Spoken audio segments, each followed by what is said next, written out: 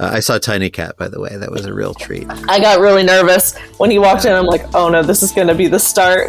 No, it's fine. It's fine. I get that. We welcome that. Welcome back to Prognosis Ohio. I'm Dan Skinner. On balance, I guess I have to admit it's been a pretty decent 2 weeks around here, as a bunch of pieces have started to click into place with this show. A special welcome to the many new listeners who've joined us lately. It's great to have you. I received some really good feedback, not only about my conversation last episode with Senator Sherrod Brown, but about the show in general over the past few weeks. I'm confident that we're headed in the direction we want, but do keep those emails and social media connections coming. They're really helpful. I'm super excited about the issues we're going to be covering and the people we're going to be talking about on the next bunch of episodes. Speaking of which, next episode, I'll be talking with former Ohio Democratic Party chair and author David Pepper about democracy, autocracy, and how health and healthcare fits into the main themes of his new book. Pretty heady, but really important stuff. But today, we're going to be checking back with someone who was on the show about 2 years ago, Ginger Christ of Modern Healthcare. I'm sure Prognosis Ohio listeners are going to remember that Ginger used to be a reporter for The Plain Dealer. If you've been listening to the show for a while, you also know that I think healthcare reporters are underappreciated but super critical to our understanding of what's going on around the state, especially in unearthing stories that can help us to improve health outcomes and reduce disparities, but also to keep health systems and government accountable. With Ginger now a national healthcare reporter who remains committed to her hometown in the 216, we have a great opportunity to connect with a talented and committed Ohioan who has her ear to the ground on the national healthcare beat. As Ginger covers issues in long-term care and healthcare staffing, or so-called workforce issues, we had no shortage of topics to discuss. In our conversation, we talk about food insecurity among healthcare workers, specific challenges among home healthcare workers, and the many ways in which immigrants and refugees are filling staffing shortages in Ohio and around the U.S. But also, of course, the vulnerabilities that this population of hard workers often faces and how we can protect them. You can read more about Ginger's work in our show notes at prognosisohio.com and wcbe.org. And while you're at prognosisohio.com, if you'd like to hear more episodes like this one, please consider supporting the show with just a $3 a month subscription through Patreon. It's easy to do and it really helps us. Oh, and something I often forget to ask is for you to please rate our show by giving us all the stars possible on your podcast app. That's real low-hanging fruit and should just take you a second. Okay, now for my conversation with reporter Ginger Christ of Modern Healthcare.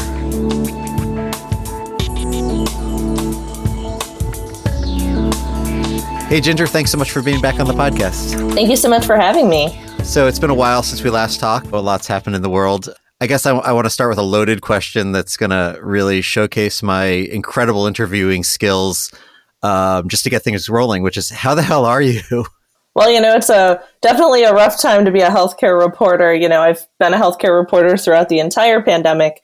And so, you don't really get to escape the pandemic when it's your job and your life and everything. So, definitely been rough, especially as, I went through COVID, my family went through COVID, and then, you're writing about the thing that you're living. So, happier to see my family being healthier, happy to see some of the case rates going down in the Cleveland area where I'm based. Yeah. And just ready to, do some good work this year. You do post-acute care, but you want to get onto post-pandemic journalism as well. That would be wonderful. So let's talk about that, though. So you're a post-acute care and staffing reporter at Modern Healthcare. I guess I want to just make sure that we all know what that means exactly. Last time we talked, in your previous position, you covered all sorts of different things, including transportation, but it seems like your gig now is pretty focused in one particular area. Yeah. So to be honest, before I started covering post-acute care, I didn't really know what that meant. But basically, it just means long-term care. So that means hospice, nursing homes, home health, things like that. And then for the staffing side, it's kind of self-explanatory. That's like anyone who is a healthcare worker, and I cover them. So that would be labor issues, that would be staffing issues, vaccine mandates, all of those kind of things. In the biz, we sometimes call that workforce issues. Yes. Right. So the lead from one of your recent pieces on long-term care says, it's no secret that the COVID-19 pandemic has exacerbated workforce shortages in healthcare, but no sector has been as hard hit as long-term care. I was thinking back to 2020. The pandemic in many ways started with a really big focus on nursing facilities. New Jersey got a lot of national attention at that time. But also, you point out that you're taking a little bit of a different angle than that focus was at the time. You point out that many positions within long-term care are low wage and increasingly filled by immigrants and refugees. You also talk about food insecure folks working in some of these kinds of positions.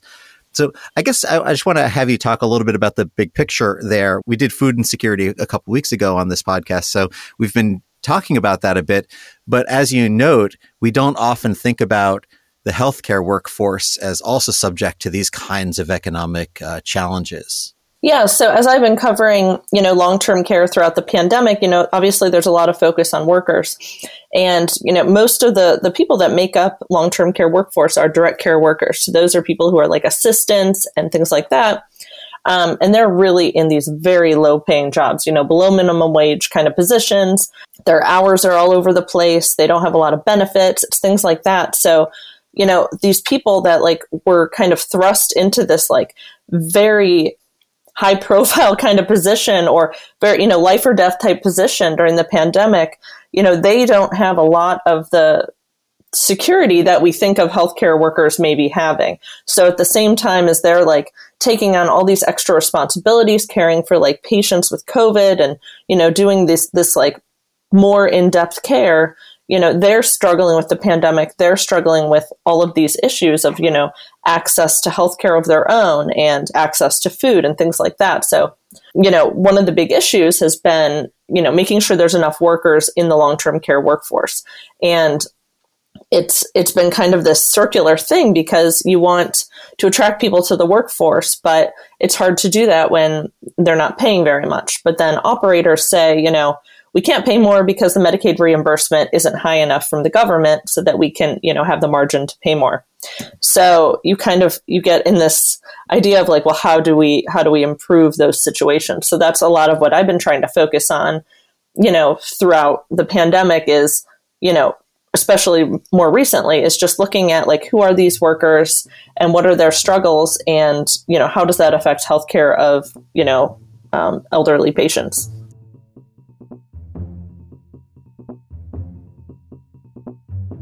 It's not like these facilities or this care is cheap, right? That's the other thing is this contrast of just how expensive long-term care is on the one hand, and then realizing that people who are doing a lot of the work are being paid poverty wages, right? In many cases. I mean, you point out that 20% of healthcare support workers are food insecure, for example. And I guess I want to also just like put the piece about immigrants and refugees out there. I mean, you talk about these new programs that some places have turned to. We had on this show Brian Alexander a while back talking about his book, The Hospital, and he talked about Bryan, Ohio, and how many places in rural Ohio have also attracted immigrants to fulfill their workforce needs. It's a slightly different question here because these are low wage positions. So can you tell me a little bit about those programs and how they're maybe being monitored and kind of policed for exploitation, frankly? Yeah, so that was something that kind of came on my radar when I was looking at the work that, the White House had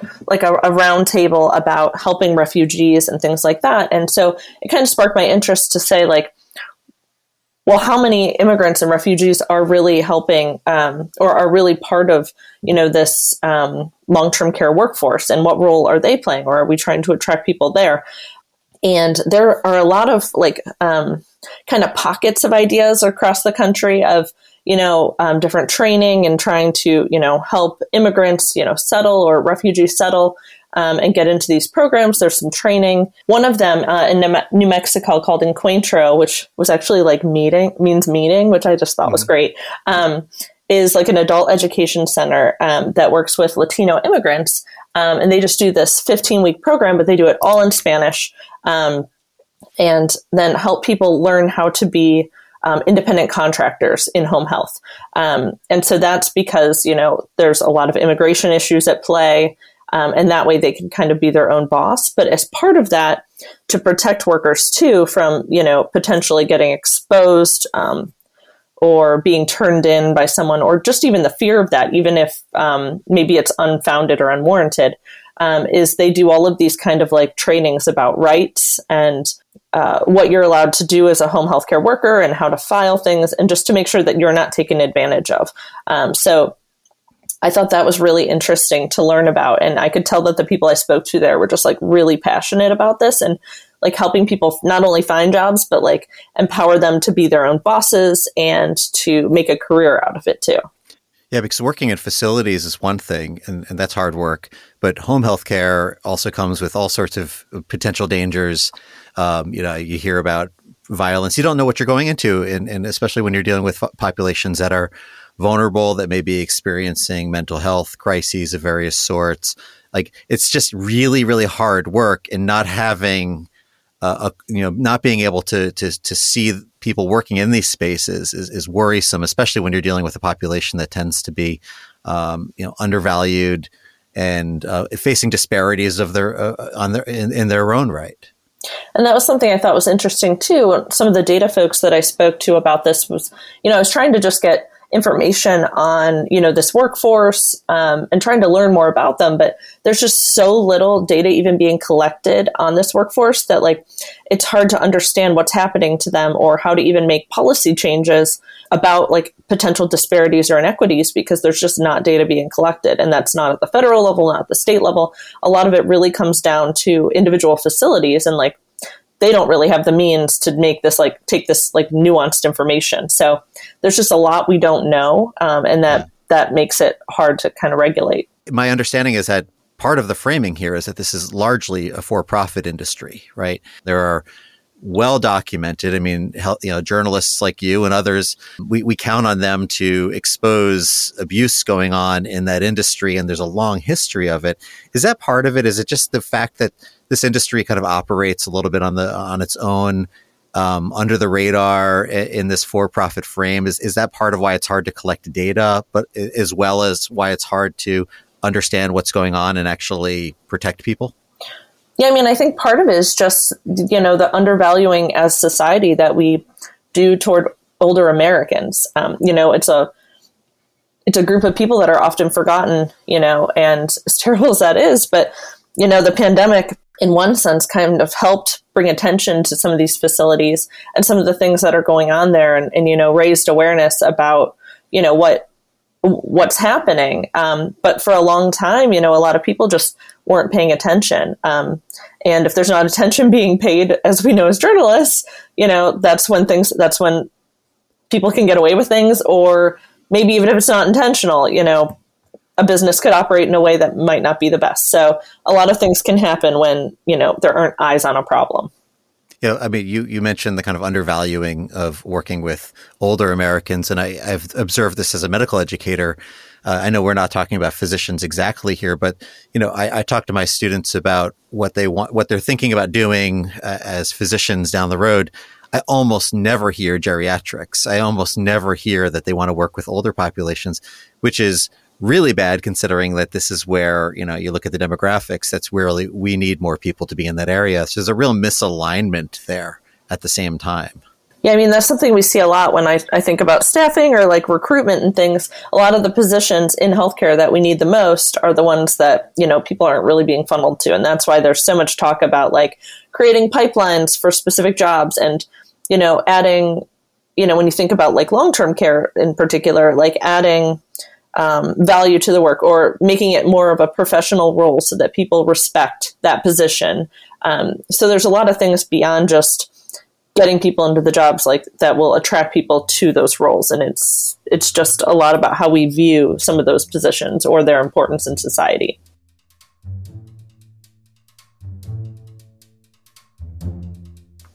So you're a national healthcare reporter now, but you still are, an Ohio faithful and living in Cleveland.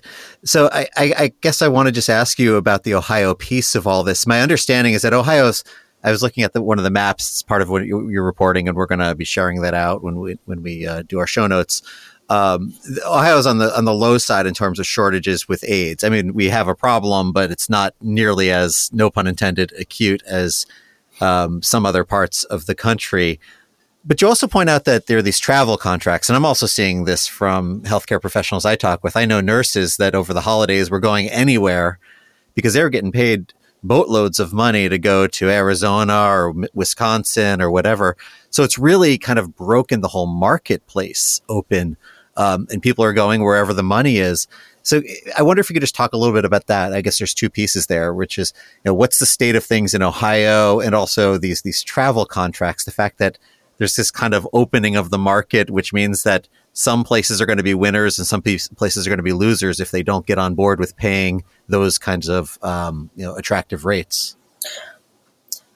Yeah. So when we think about workforce shortages or staffing issues in terms of the pandemic, throughout all of this, workers are going where the money is. We've seen, that's part of what the staffing issue is that, a lot of nurses and other professionals are leaving their positions, within a hospital or within a system and taking on this travel contract. It's two parts. One part, they want to help out where the need is greatest. So there's a surge. They're like, oh, it's my duty to serve and go there. The other hand, they can make a lot more money if they go to these locations where they're still at risk, and they can make, 3 times their salary. I've seen, signing bonuses or, bonuses and things like that to attract workers of thousands and thousands of dollars. So there's this opportunity to make money, but at the same time, that also creates a lot of disparities. So as you alluded, the more profitable healthcare systems can pay more so they can bring people in. Whereas, a smaller system or a rural facility or a long-term care facility, it's very difficult for them to pay those rates and bring people in because they're already so financially strapped. And so you see those kind of situations. In Ohio, I think the issue has been less just because we have medical schools and we have a lot of large healthcare systems, the Cleveland Clinic and, university hospitals, and then, Wexner and all of those. So there's just a lot of very large systems in Ohio with training programs and things like that. And it's a state where people stay after they graduate. So we haven't had quite as big of an issue. Just when there have been surges, obviously, Governor DeWine's called in the National Guard and things like that. But that hasn't really been a sustained thing. That's been more, in dire need kind of situations.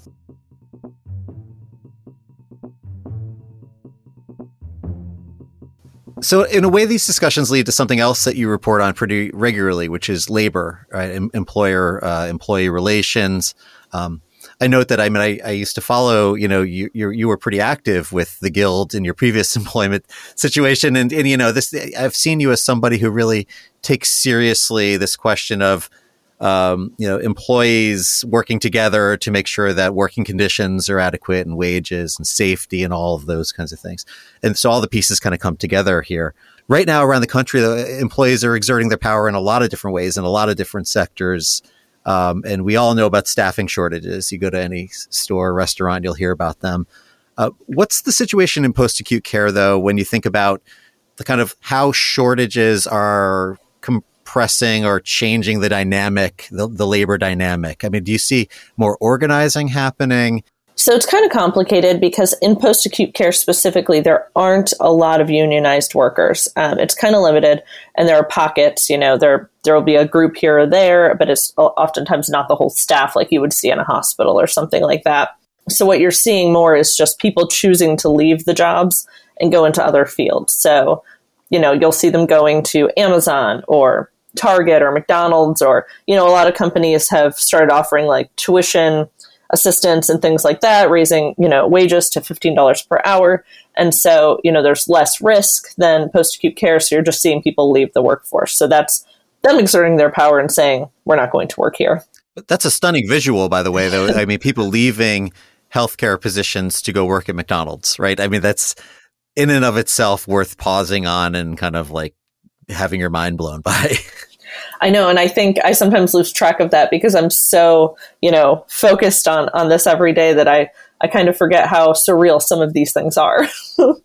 The other side of that is when you think about healthcare workforces in general. So within not just post-acute care, but larger healthcare.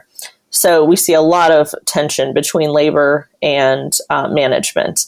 And as you said, I'm very versed in this after, I was the president of the newspaper guild at my last job. And so I had some experience in understanding kind of how these relationships work. But in healthcare right now, we're seeing a lot more union actions, a lot more union organizing, and a lot more just healthcare workers speaking out. Mm-hmm. So, for example, I covered pretty closely like a major strike by Kaiser in California, and they had up to like 50,000 workers that were ready to walk, and negotiations had gone on for months and months. And it was things like staffing levels, with shortages, workers are being asked to care for more people, and they say, we can't provide safe care at that point. So things like that, or not getting paid enough, or not having the right equipment, personal protective equipment. So things like that, you're seeing a lot of workers just say, we need to be protected. This has shown that a lot of the issues we've had over the years, the pandemic has really brought out why these issues are important, and people are organizing to make sure that they have a voice against their employer or to stand up for themselves. Now, just to kind of pull this apart a little bit, I mean, are these mostly nurses? I mean, nurses are unionized more than any other sector, is my understanding of this in healthcare. Physicians are not. So are you seeing certain areas of the health workforce that are exerting labor power in different ways? I mean, in a way, it's interesting because I remember when the first surges were happening, when the PPE discussion was happening in 2020, there were a bunch of really prominent healthcare professionals who stepped out of line, literally, like they were told, you're not allowed to talk to the media, and they walked outside to the cameras. And this was a time where we were talking about what heroes all these healthcare workers were. So I think they were counting on that being the difference maker. Go ahead, you're not firing me, that kind of thing. So I guess I'm wondering, is it in certain pockets? Do you see people kind of like stepping out of line in that way? And by out of line, I mean just like legally, right? Like using the kind of goodwill that we have around this pandemic to say, no, we really need to speak up right now. So we're willing to take a little bit more risk on.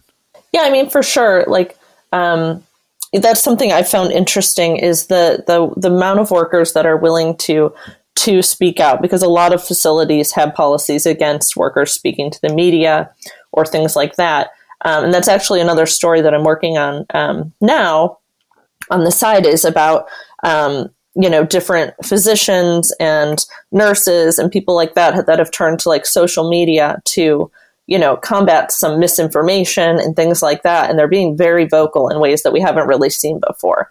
So there's that piece of it. And then also just, in terms of seeing more healthcare workers speaking out, I'm seeing that, as you said, nurses have the largest representation in terms of unions, but we're also seeing a lot of other groups organizing as well, like mental health professionals.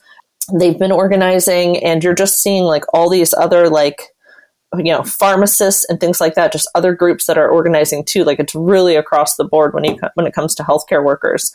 And so it's just this kind of wave of workers saying, we're going through something we've never gone before. We need your support, and this is the time to do it.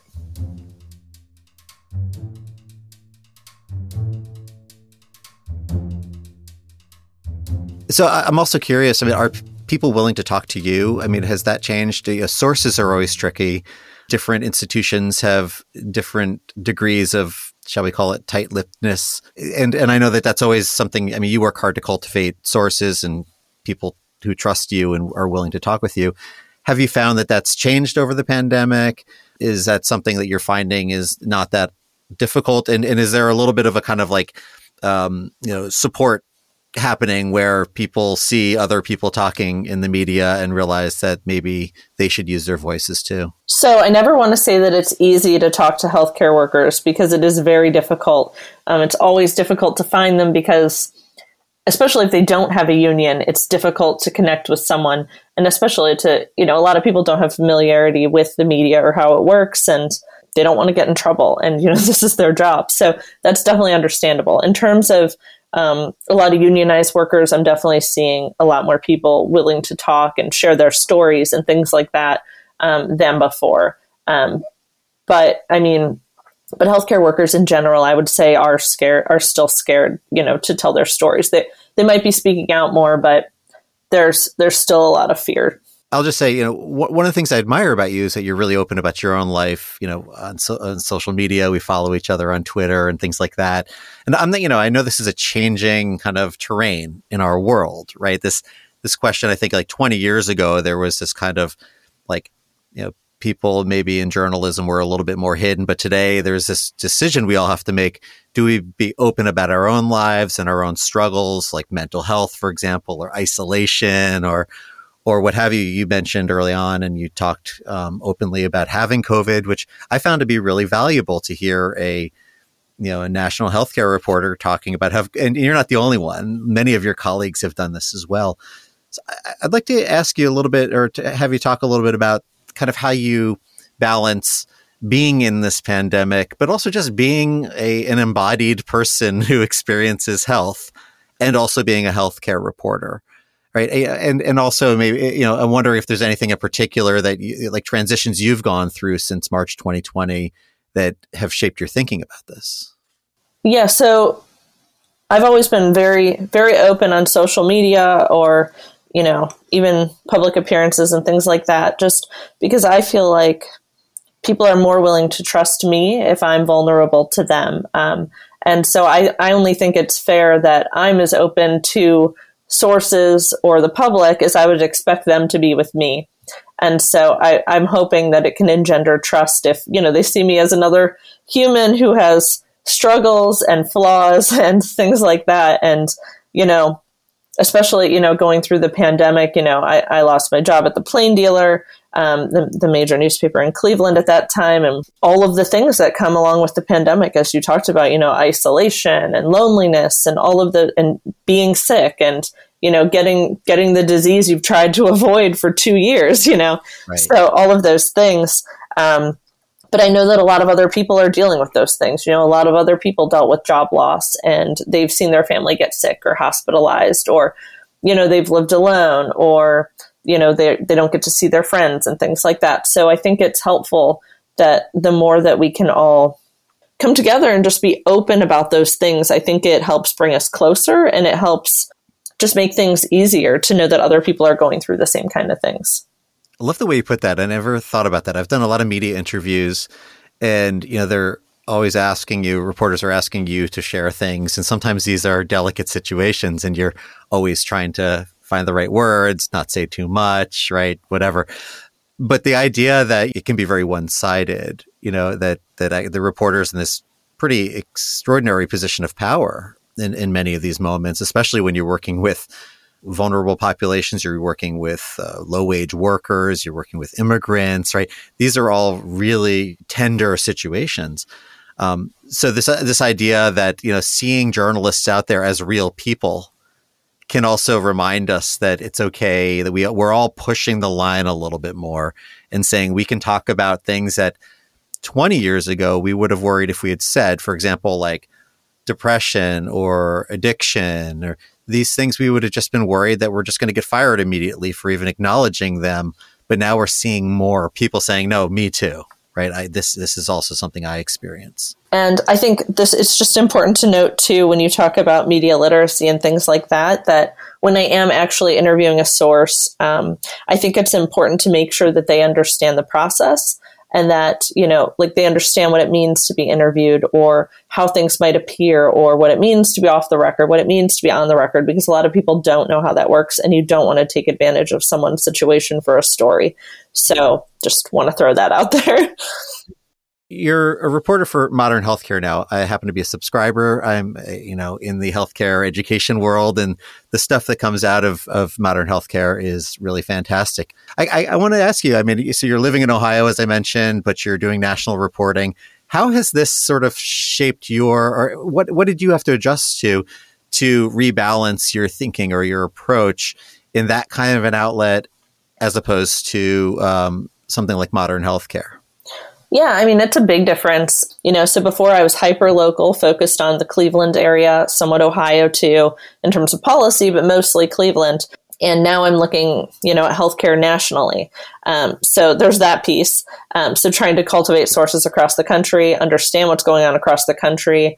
So I'm thankful to the local reporters in other communities that are doing that work that helps inform my reporting. Mm-hmm. And then in terms of the audience, so Modern Healthcare has a healthcare executive audience, and, the Plain Dealer and print media and things like that, it's very consumer focused. So for me, I had to switch my thinking between what does the public want to know, and change that to what do I need to challenge these healthcare executives on to make sure that they're providing the care that's needed for the public. And so that's kind of how I've made the switch, is that I'm in a position where I can talk to healthcare leaders directly and try to affect change at a higher point in the system, rather than before, where I was writing to explain some of those changes to the public, if that makes sense. It does. And yet, I will say, having read a lot of your work over the years, you do it in a way that your writing didn't change. At least I didn't perceive it to change, which maybe just because you're really good at it and you were able to, just do your thing.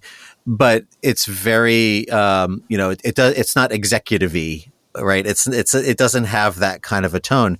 It's still like, here's what people are experiencing in the world. And there, of course, this is important because no matter where you are, but especially if you're a high-level administrator at some healthcare system, you may lose contact with what's going on the day-to-day in any number of ways. So I see the writing you're doing as kind of bridging that divide to some degree. Thanks, by the way, for being a subscriber. I didn't say that before. I wasn't fishing for it. This kind of work is super important. So one of the reasons why I want to be a subscriber to Modern Healthcare is so that I can make sure that I'm learning things so I can tell them to my students, for example. Right. So like you said, obviously the media landscape in Ohio across the country is changing. But I am, really encouraged by some of the different approaches that we're seeing. So there's some nonprofit outlets that are getting started or about to start in Ohio and Cleveland. And then, we've seen the work that the documenters here have been doing. They train people from within the community to go and attend public meetings. And then that, larger newspapers just don't have the capacity to cover. So we're seeing different ways for people to get the information out. It's definitely evolving, but I'm definitely excited to see how some of those approaches that bring the community in closer are going to go and help inform us more. Well, it's one of the reasons why I invited you on the show again, because we can talk about the work you're doing and let people know that, it's there. And, I just think we all need to amplify one another's work as much as possible because, man, there's just so much going on in the media landscape. It's just this problem of, in some ways, we don't know nearly enough, and there are these massive holes. And in other ways, we just feel barraged by it all the time and can't sort through any of it, which is a really weird two-pronged kind of problem to have, actually. So I appreciate you doing the writing, but also I'm happy to see if we can, let a few people know that this is something they should be looking at. Thank you so much, and everyone stay safe. Many thanks to Ginger Chris for joining me on the show. As always, we've got lots of links and follow-up items in our show notes at prognosisohio.com and wcbe.org. It's under the Podcast Experience tab. This episode was hosted and produced by me, Dan Skinner. The music was produced by Kyle Rosenberger. We received help with the show notes and other production assistance from Lexi Merritt. To learn more about Prognosis Ohio and check out the show's evolving social media presence, please visit the show's website at prognosisohio.com. Prognosis Ohio is a member of the WCBE Podcast Experience and the Health Podcast Network. We'll be back in your podcast feed soon, next time with a conversation with author and former Ohio Democratic Party Chair David Pepper. So make sure you're subscribed so you don't miss that one. Thanks for listening and be well.